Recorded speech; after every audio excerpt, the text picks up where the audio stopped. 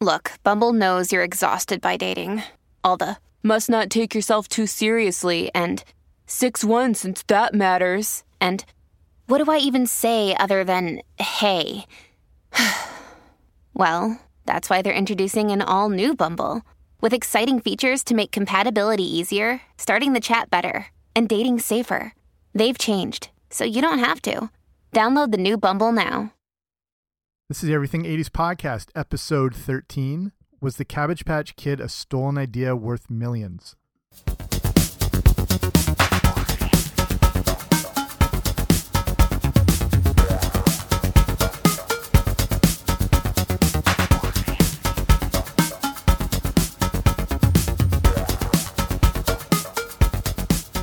Hey guys, what's happening? Welcome back to the Everything 80s Podcast, brought to you by everything80spodcast.com. I'm Jamie, and today we're looking at something I'm sure you remember, the whole Cabbage Patch Kids phenomenon, but I didn't know half of what went into this whole thing. So they're obviously a quintessential 1980s toy, arguably one of the hottest toys of all time, but was it a stolen idea? They came out in 1983, and in case you don't know what I'm talking about, it's a soft sculpted doll that created one of the hottest toy demands of all time, but not without controversy because it looks like it was stolen from an earlier type of doll. So that's what we're going to look at. And before we start, if you haven't already, make sure you subscribe to the podcast. Wherever you get your podcasts, I should be there. Okay, let's get right into it. So I probably, like you, if you're familiar with this, remember the whole Cabbage Patch Kids craze of the 1980s. I remember my sister owning at least one of them. And like I said, it seems like a pretty straightforward story until you look deeper into it. There's this alleged stolen idea. There's the original toy craze that caused stampeding. It might have led to what we now know as Black Friday. Also, it may have also created Festivus. So you'll want to listen to this one. So here's the early iteration of the Cabbage Patch Kid.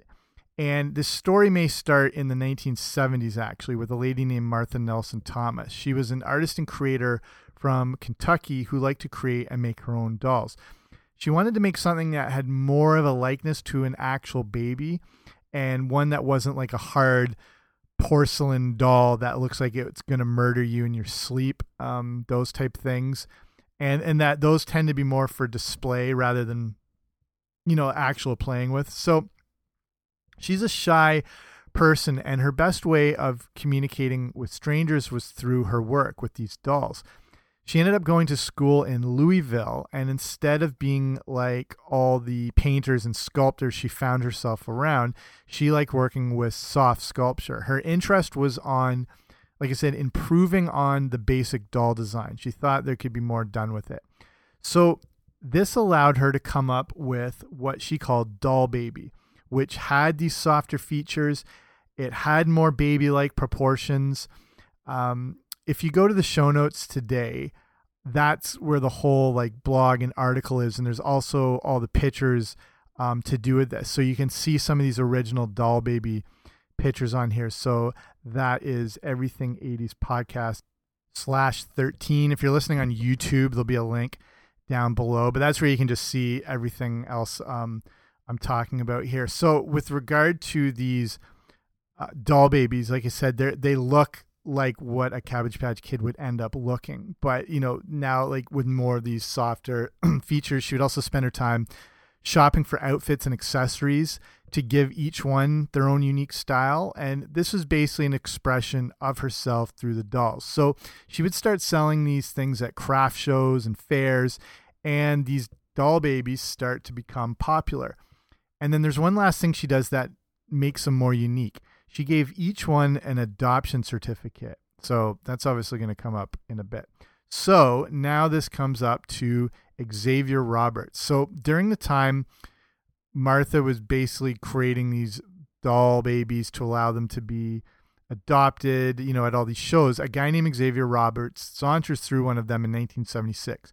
He bought up a few of them, and then he ended up selling or adopting them out at his own shop that he had in Georgia. And then he was also selling them for a pretty steep price compared to what Martha was. And this obviously alarmed and concerned her. So even though she was a shy person, she actually confronted Xavier Roberts and ended up taking them back. He then allegedly said that if he couldn't sell her dolls, he would sell some just like it. And he sure as hell would do that. Xavier Roberts would also say that he studied soft sculpture in college and he had an interest in making softer versions of dolls. This is what he would say in future interviews, so who knows how much of a background he actually had in it. Roberts knew he had something unique on his hands with what he had created, in air quotes, and he decided to go more the mass production route. He turned to a manufacturing company in Hong Kong to make a cheaper version of the doll baby, but one that still retained a similar appearance. So they're not technically Cabbage Patch Kids yet because he was selling them for his own company, and they weren't exactly the doll that you're familiar with yet. So, but what's his side of this whole story? According to Roberts, when he was 21, he had become good at quilting, which he had learned from his mom. He created his own fabric sculptures that he called Little People, which I think is not offensive, but this was the 70s. His Little People were also not offered for sale, but instead you would pay an adoption fee, and each doll came with its own individual adoption certificate. So who knows which side of the story is true? It's not like two people couldn't come up with this adoption fee and certificate idea, but it's just interesting now he had seen her doll and then started selling a very similar version in the near future. So who knows? The one huge thing is that Roberts brought a whole new name to whatever these dolls had once been called. He called them Cabbage Patch Kids, and he had come up with a backstory that he says he had made up when he was around 10 years old, and that it was him following what he called Bunny Bee, whatever the hell that is, behind a waterfall and into a magic cabbage patch. In the cabbage patch is where you would find the Cabbage Patch Kids being born, and then they could live in Babyland General in Cleveland, Georgia, until they were adopted. Yikes. I didn't have those same, whatever. Okay, one last thing here, though, is Roberts patented the doll in 1978, and he would do something unique to each one. Do you remember his name would be branded right into the ass cheek of each doll? This was essentially putting a copyright on the doll for protection, that looked like it was branded. So that was very strategic because maybe he was worried about someone doing what he had done and taking an idea. Who knows? Okay, so here comes the launch of the Cabbage Patch Kid. Roberts owned a company called Original Appalachian Artworks that was first making those Little People that he said, and then he began to license a small version of them to a toy company called Coleco in 1982. And then this is when he had started to call them Cabbage Patch Kids. And Coleco started to change a few things up too. They would give the dolls a larger, round vinyl head, and they would make the bodies out of soft fabric. So I think this is all production centered. So for the first 2 years, the production came from the Far East, and I'm not sure if that's just because he had been making his earlier dolls in Hong Kong for mass production, and it was easy just to keep it over here. I mean, the timeline is pretty hazy on all this, so it's hard to pin down what was done and at what time. But from 1982 to 1989, a majority of them would end up being made in Amsterdam, New York. And here's an interesting thing. Despite where they were being made, the smart idea was to include variation, which goes back to some of those original baby dolls. There were 9 different types of heads made, and they were computer matched with the bodies, and this helped to ensure that each doll would be different. You could have a huge amount of variation and different combinations this way. So I don't know if you remember Cabbage Patch Kids at all, but I distinctly remember how unique each one seemed to be. It wasn't a mass version of one product like Tickle Me Elmo or whatever, but one that you could pick based on your individual taste. And I think this is where a lot of the success lies. Kids felt like they were getting something specific and customized to them. It wasn't like every kid had the same one. Everyone got something unique and ultimately more special. And this ended up being what would turn out to be a brilliant marketing ploy. And this leads us into the Cabbage Patch Kids craze of 1983. Before there was Black Friday, there were the Cabbage Patch Kid riots. Again, I'm not sure if you remember this or not, but this is what's considered the first real toy craze. There's always been in-demand toys, but not one that led to people getting injured, tramplings, broken bones. This hadn't really ever happened before. So Cabbage Patch Kids really hit the market full on for the first time in the fall and the winter of 1983. And the demand that Christmas was immediately through the roof. It's crazy to think how powerful commercials were back then. Today, it is so hard. If you think how hard, like, to get someone's attention with ads, there's so many things vying for your focus. And that, just think on TV, how many different options and channels, and whether you have a different cable packages or whatever. There's so much to see and watch. And then if you get into any streaming services, or the time you spend on your phone or in public, or like, to get ads in front of people is so hard these days. Now companies are moving more into YouTube. Like, they want to go where people are streaming more things, and people aren't watching a lot of live TV. And so the idea is still getting ads in front of people. It's just the medium keeps changing around often. So if you think back in the 80s, there was basically just 3 networks. So you had a very good chance at capturing the attention of the majority of the viewing public. And if you put your commercials on during kids' prime time, like after school or Saturday morning cartoons, you're guaranteed that pretty much every kid who's watching a TV is going to see those commercials. It must have been so much easier to market back then if you think you're guaranteed that people are going to see them. Today, you have no idea what the impact is going to be. Like, whether you're going to have to advertise on Facebook or YouTube or regular TV, or trying to find your audience is so much harder. Also, when you're catering to kids and presenting these cute dolls in a creative and effective way, there's really no way they're not going to want one. It like any big toy, you just show other kids using them, have kids imagine themselves in that situation, and it's just foolproof. It's always worked. It probably always will work. Even as a boy, I thought these were cool and wanted one, as did other kids I know, just because you're seeing everyone playing with them on TV and in cartoons, or like commercials, just the same way we'd see G.I. Joe commercials or Transformers. You wanted to be that kid playing with that toy. So now you've got the perfect storm of an in-demand toy, low inventory, and Christmas. That's the trifecta right there.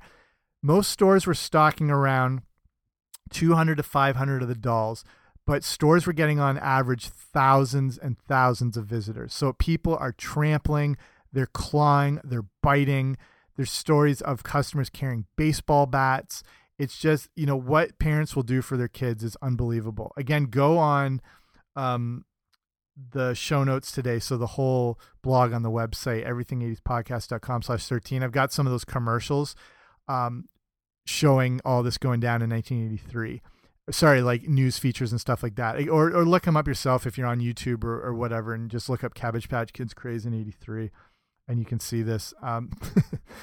It's, so some stores had to resort to handing out purchase tickets to control crowds. They were given to the first several hundred customers, but, hundreds and hundreds, thousands of people are going to leave empty-handed. There's this story of 2 DJs in Milwaukee causing absolute havoc by joking that a B-29 bomber was going to drop a load of dolls to people who held up catcher's mitts and American Express cards.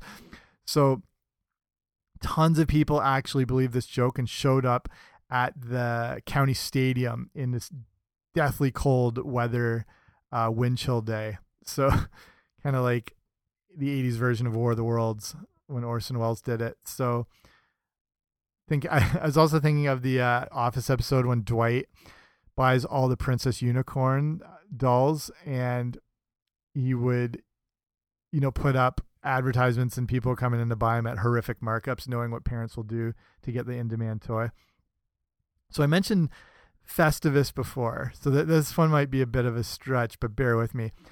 I'm hoping you're a fan of Seinfeld, and if you are, you're very aware of Festivus. It's the holiday created by Frank Costanza, who'd become sick of all the religious and commercial aspects that came from Christmas, and he wanted to create a Festivus for the rest of us. So the origin of him feeling this way has to do with the day he went to purchase a doll for his son. Quoting, "Many Christmases ago, I went to buy a doll for my son. I reached for the last one they had, but so did another man. As I rained blows upon him, I realized there had to be another way." I realize it's hard to pinpoint if this was 1983, as this would put the character of George well past college age, but based on the Costanzas, this might not be an issue. So there's the chance Frank would have known about the Cabbage Patch doll craze and thought it was fitting for his son, no matter what stage in life his son may be. But I digress, just my own theory. So now here's the continued popularity of the Cabbage Patch Kids. So Coleco obviously has gold on their hands here. All the dolls were unique, and from a business aspect, it was a money-making just bonanza, as they could also sell a crap load of clothes and accessories and all that stuff. And this I don't vaguely remember, that the dolls themselves weren't cheap. They sold for around $30, which converted for today is around $75. I mean, that's relatively steep, I guess. So 83 and 84 were huge years for Cabbage Patch Kids, and by 1985, they had made over $600 million. But, you know, as all fads do, the novelty begins to wear off. By 86, the sales were only around $250 million. Still amazing, you know, and again, converted for today, that's, what are we getting close to, like 550 million? You know, it's amazing return.